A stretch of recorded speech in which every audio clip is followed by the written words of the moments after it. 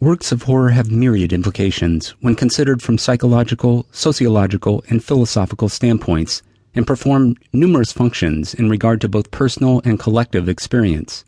Allowing for the simultaneous gratification and abreaction of tabooed desire, the simultaneous fracture and reinforcement of social, sexual, and moral codes, such fiction has persisted in cultures the world over as a stabilizing force, a means of fostering both individual and collective growth, while also acting to maintain the status quo. The benefits of horror are undoubtedly subtle and largely overlooked, yet their value cannot be overstated. Before we delve into the means by which horror fiction affects us, let us first develop a clearer conception of its ends.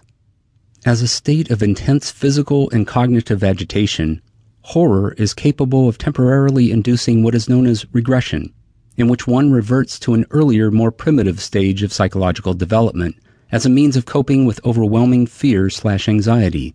Horror fiction provides a kind of psychic relief in this manner, in that it allows for the experience of fear without presenting any actual physical or psychological threat. Valdine Clemens notes that such fiction provides an antidote for the excessively cerebral consciousness, the devitalized state that Thomas Hardy called the ache of modernism, and to which D.H. Lawrence referred, anticipating modern media jargon, with the term talking heads. As an atavistic experience, horror serves to reconnect us with our primal selves, provides temporary respite from the droning conditions of modern life, and facilitates a process of self-reevaluation in regard to the conditions of our existence. The initial shock is merely the tip of the iceberg. Images of horror fascinate due to their effect as representations of what psychoanalysts term the uncanny, repressed desires of the personal and collective unconscious. As Noel Carroll asserts, the horrific images of this genre represent compromised formations. The repulsive aspects mask and make possible various sorts of wish fulfillment, notably those of a sexual sort. Shock and repulsion are simply the price we must pay in order to play out these repressed desires, and thus horror fiction generates a kind of cognitive dissonance, in which we find images/situations to be foreign yet familiar, repulsive yet attractive, disturbing yet somehow intriguing. The paradox is essential to understanding the various benefits of the genre's effect, as it explains why we would subject ourselves to such material in the first place. Unhealthy impulses/desires are effectively discharged in a controlled manner through vicarious stimulation. But horror fiction acts not only as a release valve for underlying psychical pressure. Such works also address everyday fears common to the human condition, areas of unease such as mortality, Apollonian/Dionysian conflict, social strife, anxieties concerning sexuality and reproduction, etc. By affording us the opportunity to confront these subjects in a controlled manner, horror fiction acts as a counterphobia, focusing fear as a means of overcoming it. This is akin to the process of habituation, in which a person comes to respond less intensely to a stimulus in the wake of repeated exposure to it.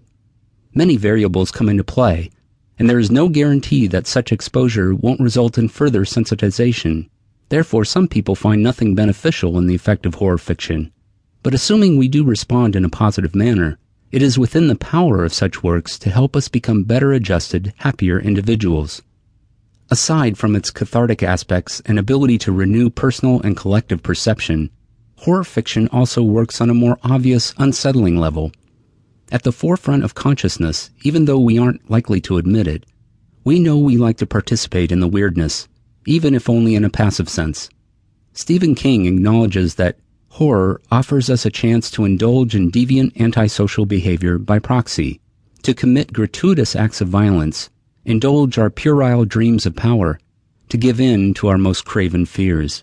On a base level, the attraction of horror is not unlike that of a sexual fetish, deviously intriguing. Therefore, it seems no coincidence that such fiction frequently expresses themes of sadism, masochism, unnatural and seemingly insatiable lust, physical and emotional degradation, and so on. In fact, our most firmly established horror figures and conventions are absolutely loaded with sexual energy, a topic we will expand on in Chapter 3. Ever found yourself rooting for a monster/violator? Sure you have. Now ask yourself why that is.